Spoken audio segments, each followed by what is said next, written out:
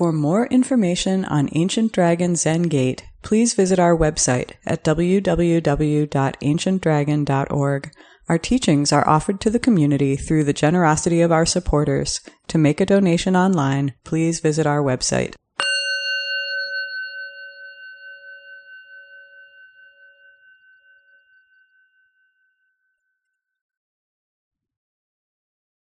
Hello, everyone. I can actually see people in the room at Lincoln Square. Wonderful. Hi, Sophia. I'm very happy to have Sophia DeVita giving the talk this evening.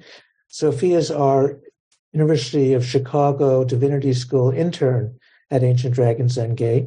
It's a noble lineage. We've had several interns from the University of Chicago Divinity School back before the pandemic at Irving Park Zendo.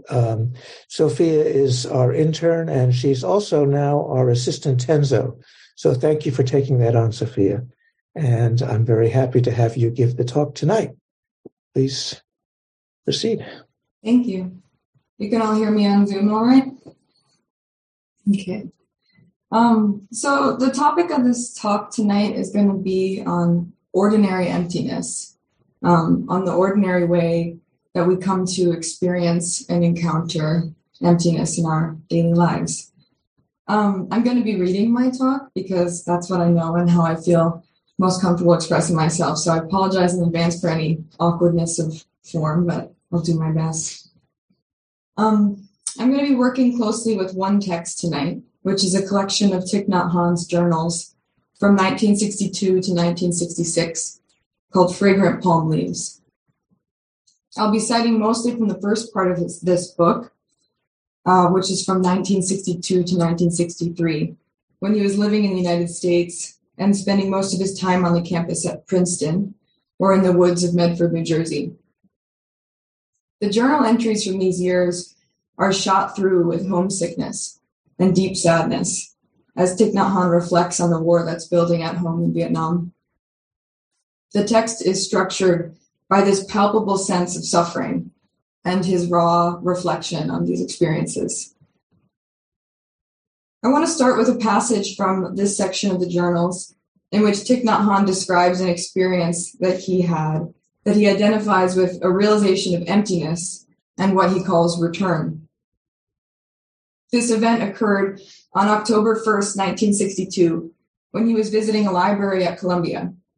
Yet he recounts it almost 3 months later, on December 23rd. Most of the students were gone for Christmas break at this time, and he found himself on an empty campus in the New Jersey winter, reflecting on how this simple event had been deeply affecting him for many months. This is the passage. The feeling began shortly before 11 o'clock at night on October 1st. I was browsing on the 11th floor of Butler Library. I knew the library was about to close, and I saw a book that concerned the area of my research. I slid it off the shelf and held it in my two hands. It was large and heavy. I read that it had been published in 1892 and was donated to the Columbia Library the same year. On the back cover was a slip of paper that recorded the names of borrowers and the dates they took it out of the library. The first time it had been borrowed was in 1915. The second time was in 1932. I would be the third. Can you imagine? I was only the third borrower on October 1st, 1962. For 70 years, only 2 other people had stood in the same spot I now stood, pulled the book from the shelf, and decided to check it out. I was overcome with the wish to meet those 2 people. I don't know why, but I wanted to hug them. But they had vanished, and I will soon disappear. 2 points on the same straight line will never meet. I was able to encounter 2 people in space, but not in time. Still holding the book, I felt a glimmer of insight. I understood that I am empty of ideals, hopes, viewpoints, or allegiances. I have no promises to keep with others. In that moment, The sense of myself as an entity among other entities disappeared. I knew that this insight did not arise from disappointment, despair, fear, desire, or ignorance. A veil lifted silently and effortlessly. That is all. If you beat me, stone me, or even shoot me, everything that is considered to be me will disintegrate. Then, what is actually there will reveal itself. Faint as smoke, elusive as emptiness, and yet neither smoke nor emptiness, neither ugly nor not ugly, beautiful yet not beautiful. It is like a shadow on a screen. At that moment, I had the deep feeling that I had returned. When I first read this passage, I had something like my own, perhaps minor experience of emptiness, because reading it brought to my mind so clearly a particular memory. In some ways, the memory seems totally unrelated in content, and yet I have sat thinking about the connection my mind made for a long time. The memory feels like it's one of my oldest. I was a small child, but I'm really not sure how old. The closest I can get is to say that I was old enough to have solid mental representations of where I was and what I had just been doing, but young enough to be sitting in the back of my parents' car in some sort of car seat.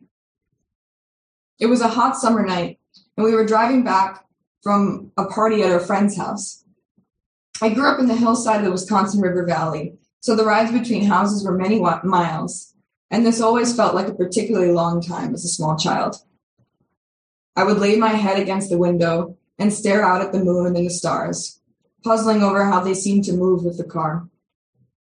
On this particular night, I had been staring out the window as usual, but for some reason, I found my hands pressing on my face, feeling the structures of bone beneath my skin, my cheekbones, my jaw, my teeth. There was no deep meaning or reason that had motivated this. It had merely been a mindless action meant to pass the time. Yet in this moment, I had an unexpected and profound realization. While feeling the bones beneath my skin, my mind made the leap to connect what I was touching to an image of a skeleton that I must have seen somewhere. I can remember this impression like it was yesterday. Out of nowhere, the feeling of my cheekbone on my fingers connected directly to this image of a skeleton. And I realized in this moment that I was that skeleton. Thich Nhat Hanh talks about his realization of emptiness as inciting a storm in him, and that it marked one of the loneliest moments of his life. He says that this storm, quote, at first seemed like a passing cloud, but after several hours, I began to feel my body turning to smoke and floating away. I became a faint wisp of a cloud. I had always thought of myself as a solid entity, and suddenly I saw that I'm not solid at all. This wasn't a philosophical or even an enlightenment experience. It was just an ordinary impression, completely ordinary. I saw that the entity I had taken to be me was really a fabrication. My true nature, I realized, was much more real, both uglier and more beautiful than I could have imagined. Unquote. Thich Nhat Hanh's description corresponds so closely to the experience I had sitting in the back of my parents' car as a child. At some point, around 5 or 7 years old, I began to have an extremely intense fear of death. I can't say with certainty whether the memory I have of this event was the cause of this fear, since beyond the extremely clear impression I have of that moment, I don't recall much of what came after it. But it seems very likely. The second it would get dark in my room at night and I was supposed to go to sleep, I would begin contemplating death, and I would continue thinking about it, completely terrified, until sleep eventually overtook me. Yet, I think that it was not so much death itself that frightened me, but the paradox of eternity and the self. I would sit there thinking, how is it that I am now? How is it that I soon will no longer be? What was I before I was me? What will I be when I am no longer me? And what does this mean about what I am now? The reason that I feel so connected to the experience that Thich Nhat Hanh recounts is that, like him, The moment I had in the car seat as a child was not a passing cloud, but rather the beginning of an intense storm. It was not some intellectual or even non-intellectual clear realization that set me free, that I was able to let go of with perfect non-attachment. Instead, it was a completely ordinary impression that took hold of me and stayed with me for a long time. Indeed, even now it stays with me, a perfectly formed memory in the sea of undifferentiated, unthought childhood. Like Thich Nhat Hanh, it was one of the most intense feelings of loneliness I've ever had.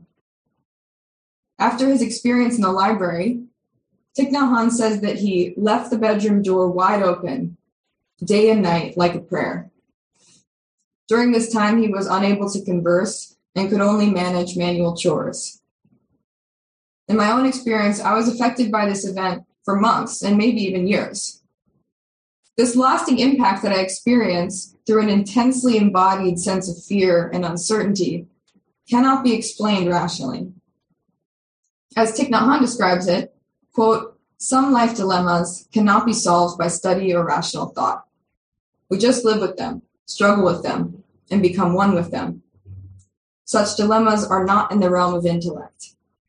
They come from our feelings and our will, and they penetrate our subconscious and our body down to the marrow of our bones. I became a battlefield. I couldn't know until the storm was over if I would survive. Not in the sense of my physical life, but in the deeper sense of my core self," unquote. What I like so much about this teaching, which perhaps can hardly be called a teaching since it was written in his personal journal, is that it makes real and palpable to me our ordinary experiences of emptiness, interconnection, and return. What Thich Nhat Hanh describes is not something that is reached only at the height of meditation or at the sought-after moment in which the mind finally extinguishes the ego once and for all. Instead, this encounter with emptiness is brought on by an entirely ordinary experience. Even further, this ordinary experience is accompanied not by some lasting clarity and simplicity, but rather by a great struggle, what Thich Nhat Hanh calls a storm. For me, this made many of the things that can feel out of reach about Zen present in my body in a real way. When we talk about Zazen, it's easy for us to presuppose a difference between Zazen and not Zazen, between being awake and being asleep, between thinking and not thinking. This categorization happens even when we claim we're not doing it. In a real way, this is just an aspect of language and perception, which is why we like to use paradoxes, riddles, and images to help confuse the clarity that our words can appear to uphold. But when we forget that all language, all conversation, all representation is a riddle rather than a fact, it could seem that when we talk about Zazen, what we really mean is that inaccessible moment when we're truly severed from the ego, from attachments, and from perception. I think that the use of this privileged moment is important for the dissemination of teaching, but not because it's truly that moment that we're trying to attain. Rather, by talking about the moment of pure awakening, like a riddle, we are actually pointing to the way in which that moment of pure awakening is taking place all the time, regardless of what we're doing, right in the middle of being fast asleep. In this talk, you will have noticed that I have also used the example of particular privileged moments. For Thich Nhat Hanh, it was standing in front of the bookcase in the library, and for me, it was staring out the window in the back seat of my parents' car. Yet, in both cases, the solitary event actually revealed itself to be more like a vast series of moments, rippling out, holding us, and guiding us in our ordinary experience of suffering, in our struggle with the unending storm.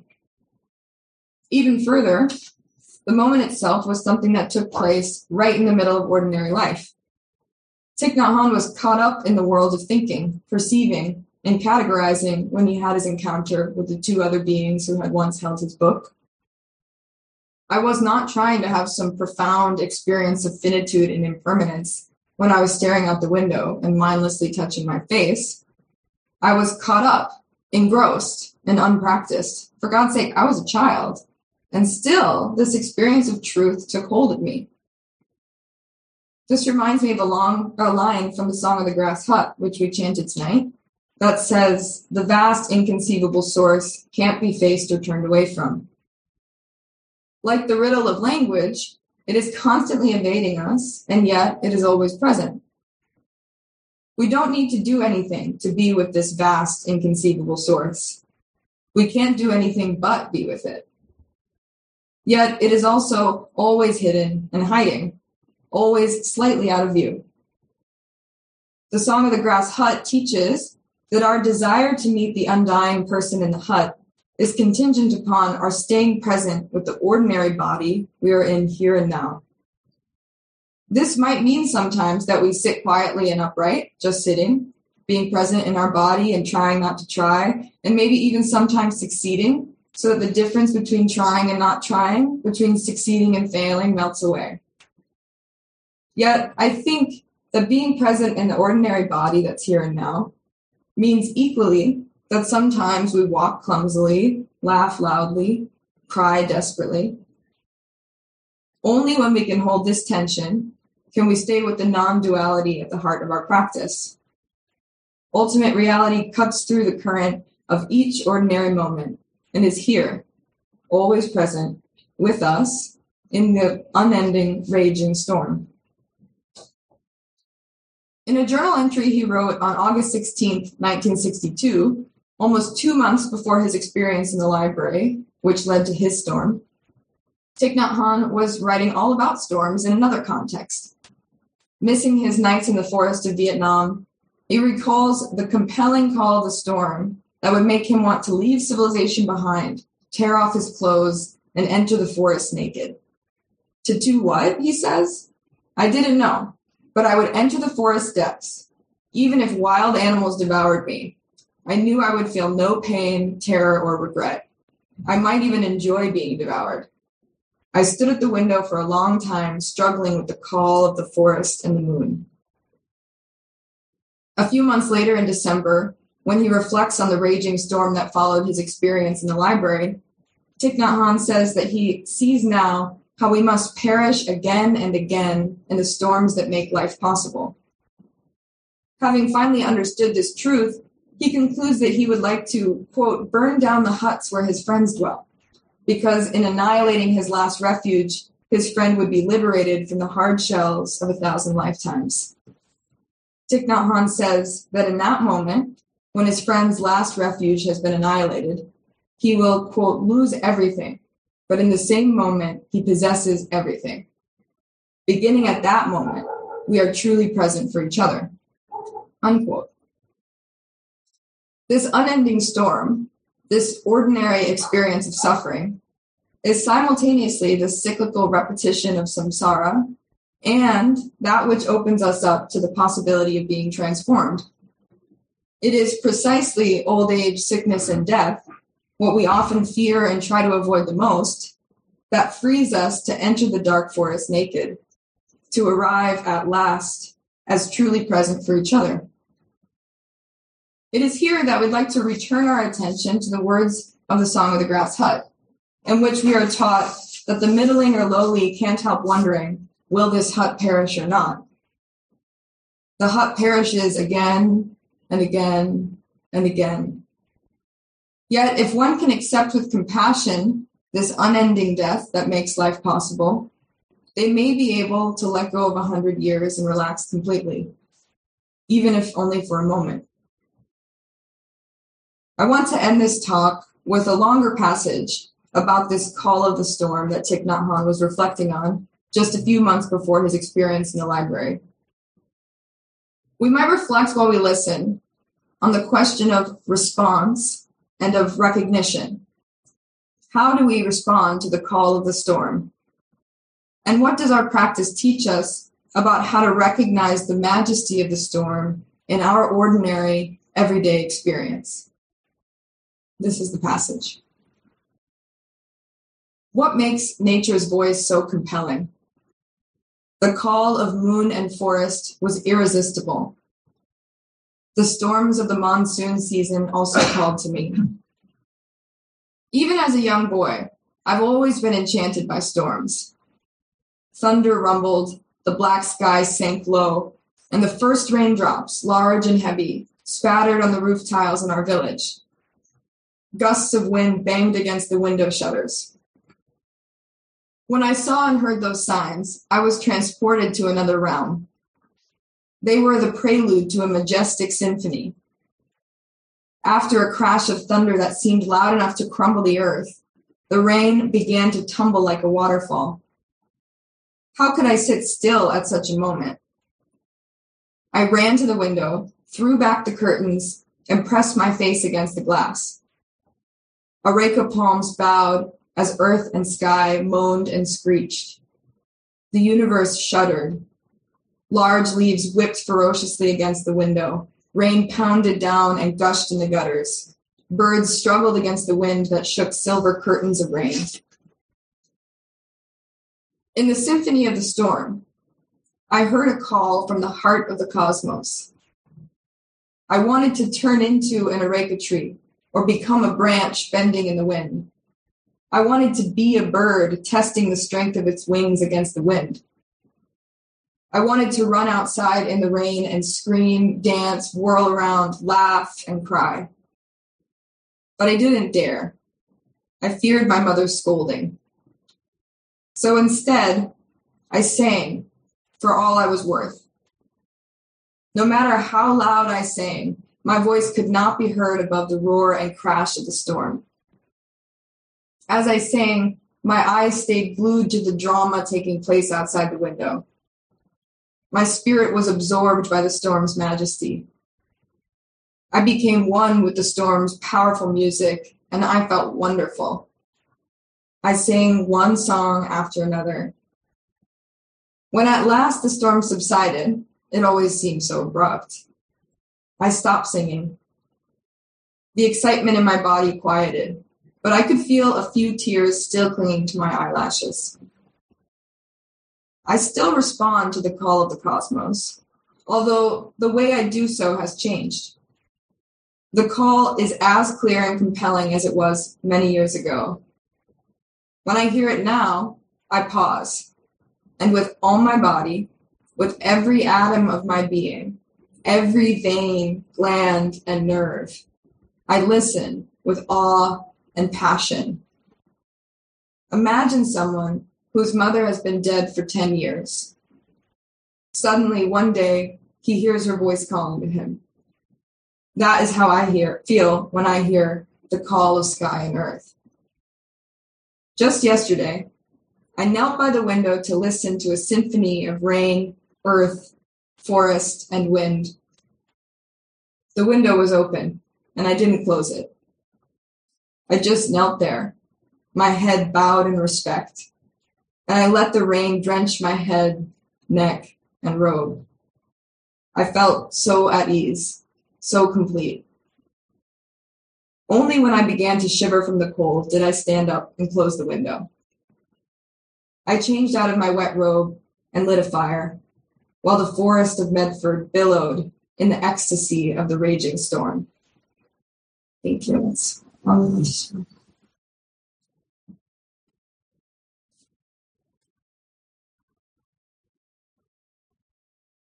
Sophia, thank you for excellent, moving talk. Comments, questions, responses for Sophia? Anyone?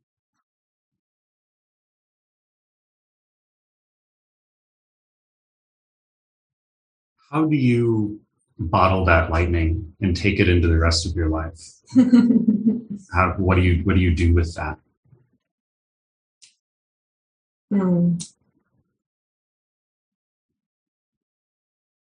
Yeah, I don't know that we do anything with it. I think we just try to recognize it when we can and forgive ourselves when we can't. But remembering that that lightning is always here, even when we're staring at the wall.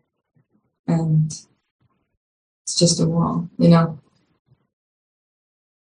It's not a satisfying answer, probably. I think it's a good one.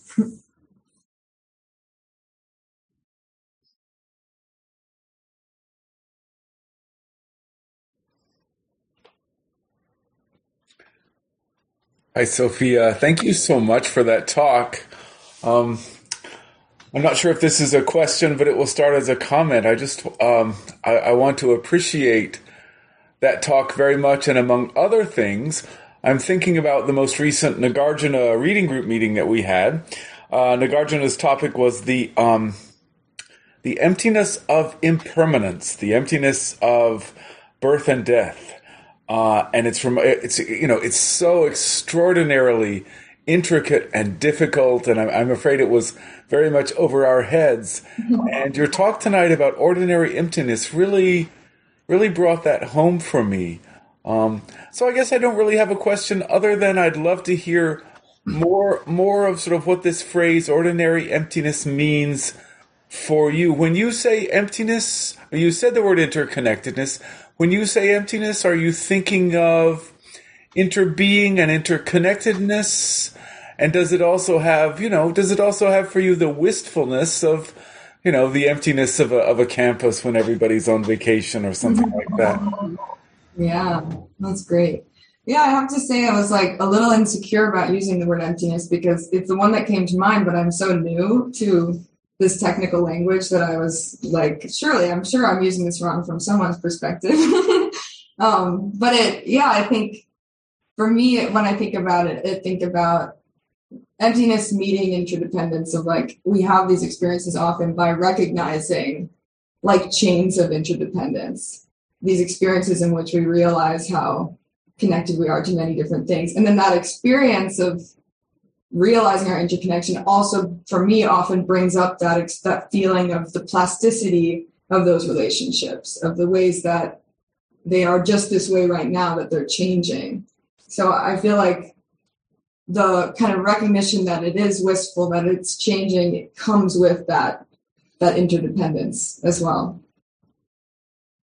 Thank you so much. Thank you.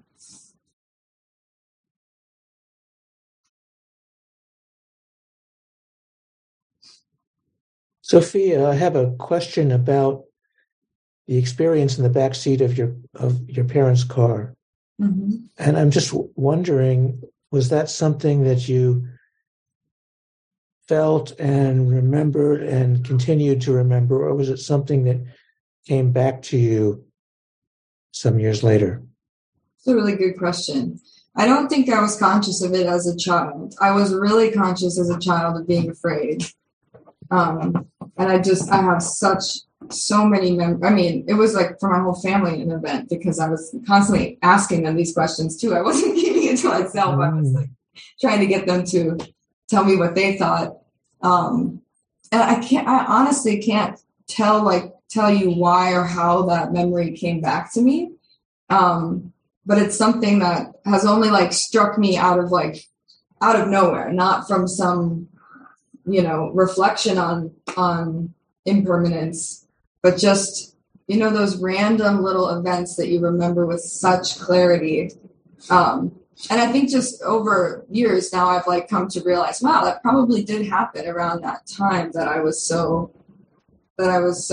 contemplating that question. So it kind of feels out of time, I guess is my answer. I don't exactly know. Partly I asked because I had a similarly powerful experience when I was 4 or 5. It wasn't unpleasant or about death or anything, but it was, I don't know. Anyway, it was powerful and luminous, but I forgot about it or didn't, it was just ordinary. Mm-hmm. So I was wondering if your experience in the back seat of the car was ordinary, but I remembered it strongly years after I'd started sitting and how powerful it was. Mm-hmm.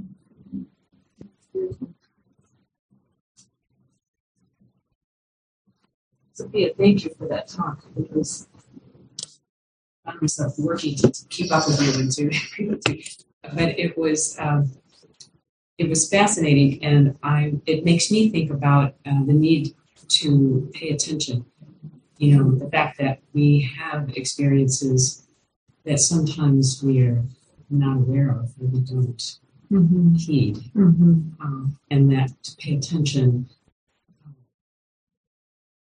so that you don't miss them. Mm-hmm. Thank you. Yeah, when I was preparing for this talk and I was sharing with some friends, they're like, "What are you going to talk about?" And I was telling them, I recounted this story, and they both also had really specific memories of things not in any way connected, but that they connected to my sharing. One of my friends was saying that he was like in kindergarten, and they were going around the room, calling people by their names, and he had this palpable memory of them calling his name and him like having an out-of-body experience of being like, wait, is that what I'm called? And realizing like, oh, I'm the being or the entity that goes by that name. And he was like 5 or something, and it totally stuck with him. It was funny how recounting this memory brought up and a lot of different people there. Just ordinary. Yeah. I remember getting obsessed with why do I have 5 fingers and not 6 or 4? Like, why 5? I don't know. Well, thinking back, you go like, well, makes sense, right? Like, why 5? Right. Why not? At the time, 4 or 5, you have this moment. So sure.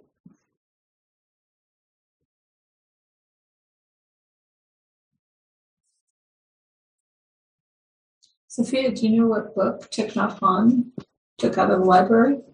He didn't mention the title of it. No, I don't think he mentioned it. No. Mm-hmm. Do you know? I don't know. I've never read those journals, so it was really wonderful to hear them and hear about your experience. Mm-hmm. Yeah, I don't think he mentioned it. I think he just said it was related to my research. Mm-hmm. Yeah. Neo-san has his hand up. Mm-hmm. Oh, you're on mute.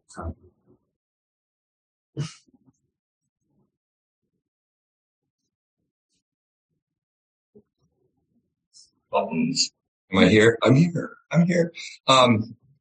Thank you for that talk. I was sort of struck by, well, there are many striking things about your talk, but in the discussion, Taigen mentioning that he had this experience in the same sort of class of experience in your friends. And as you were speaking, I was very vividly remembering an experience I must have had when I was about 3, which I've never forgotten. And I won't share that now, but it kind of struck me that, we have all the equipment at a very young age to appreciate very deep things. And we don't have the sophisticated language. And then we get the sophisticated, then we get language, and then we get more sophisticated language, and we try to express these experiences that we had, and then with luck, we start to. I don't think we unlearn the language, but we, maybe there's a further progression whereby the language which arises to facilitate us talking about things and then gets away. Then maybe at some point it starts loosening up, and and this is part of what practice is, right? So that we can just have the experience without, anyway, that's all. So thank you for sharing your experience. It was beautiful. Thank you. It's funny you say that, because when I was reflecting with my friends, they were saying to me, do you think that this happens, now and just as much as it did then? And I was saying, yeah, I think it does, but I think that like I over-intellectualize it. I get in my own way trying to make it philosophical or, something else. And it is harder to, just let it come out of nowhere. And I do think that I was saying that I think practice is what helps us to maybe get to that. Yeah.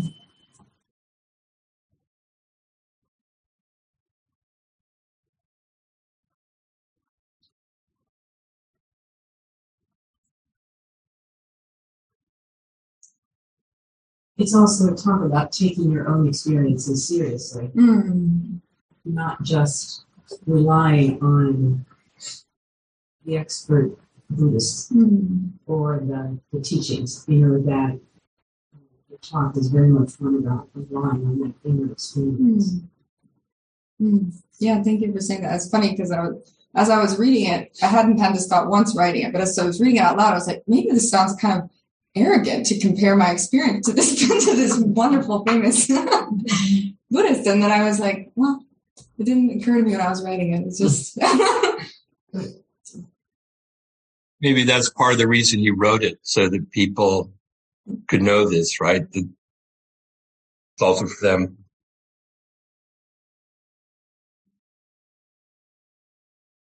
I do think it's common for children, maybe at that age, 3, 4, 5, to have some, I don't know what to say, luminous or horrible or powerful experience that goes beyond, our idea of ordinary. And yet, I love the way you brought that back into the ordinary. And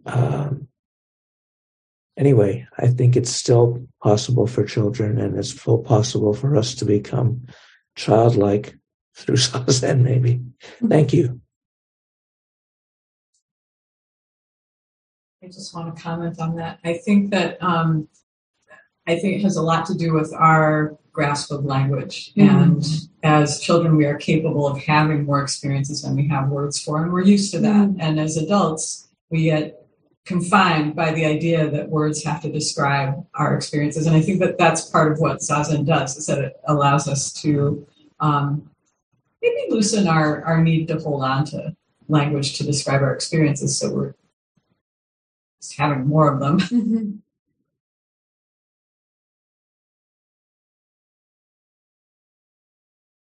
If there are no more comments or reflections or questions, we can do the 4 Bodhisattva vows and then have announcements. But Sophia, just wanted to ask, do you have any further comments just experiencing this discussion? Just thank you. It was really, beautiful opportunity to write in this mode. I write academic work all the time, and that's kind of my only mode most of the time. So it was fun to get to play with kind of some of those things in a different context and get to put myself in the story. So I'm super grateful for your listening and reflections. You're a really good writer. Thank you. Thank you for sharing.